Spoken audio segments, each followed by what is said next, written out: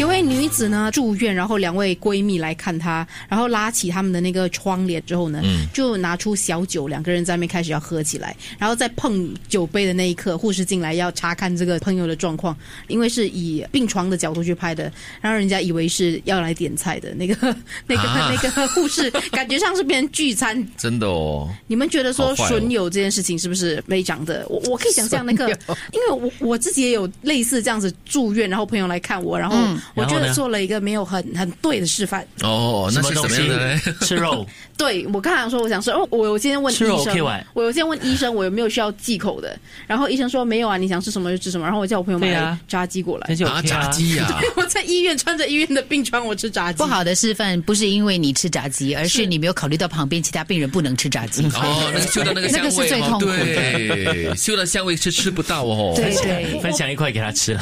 我的朋友不是因为很多病人他节症没办法选择。是，我觉得年轻的损友呢比较常会做这种脱轨的事情。对，我就记得有一次，但也不叫损友，也不叫脱轨的事情。有一次应该是我们几个人在台湾旅游，然后刚好是平日去的一个游乐场，没什么人嘛。你知道游乐场到了某个阶段，他会帮你拍照嘛。然后我们就坐了那个过山车，大概坐了10次，追求摆各种的 pose， 然后买了那10张照片。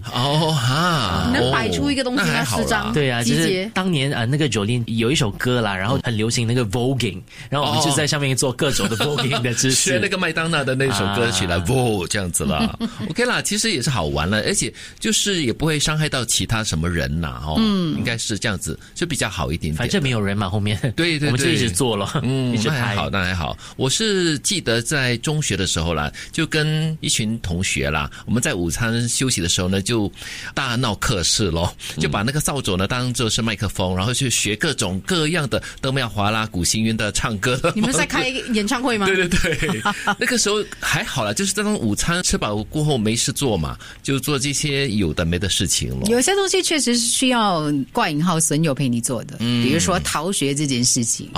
我从小到大不敢逃学，但印象很深刻的是在念初院的时候，跟同班的同学，有一天我们就说好了，下一堂课不要上了，我们就偷偷的离开学校，以为天不知地不知神不知鬼不觉，被抓回来了。没有，我们没有被抓，但是隔天我们上一个应该是经济课老师印度人的课，然后我们就在用华语就在讲昨天没有，结果我的老师用华语回答我们。真的，因为我不知道你们集体不在啊，没有，太不了解这个我已经忘了具体他说什么，但是大家就傻眼，完蛋，被他听懂了。可是我觉得损友是需要存在的，因为大家这样子一起做一些某些你不敢做的事情，是蛮好玩的一些经历啦。只要你不要去做一些违规的事。你看啊，这个静瑜是好学生嘞，都难得会逃课。我们在大学的时候，其实逃课是家常便饭的事情。是，所以要有损友，因为损友帮助你留住合理化童年回忆。他帮你合理化为什么你逃课？是。让我想起我的大学朋友都是一群损友，因为我们都是在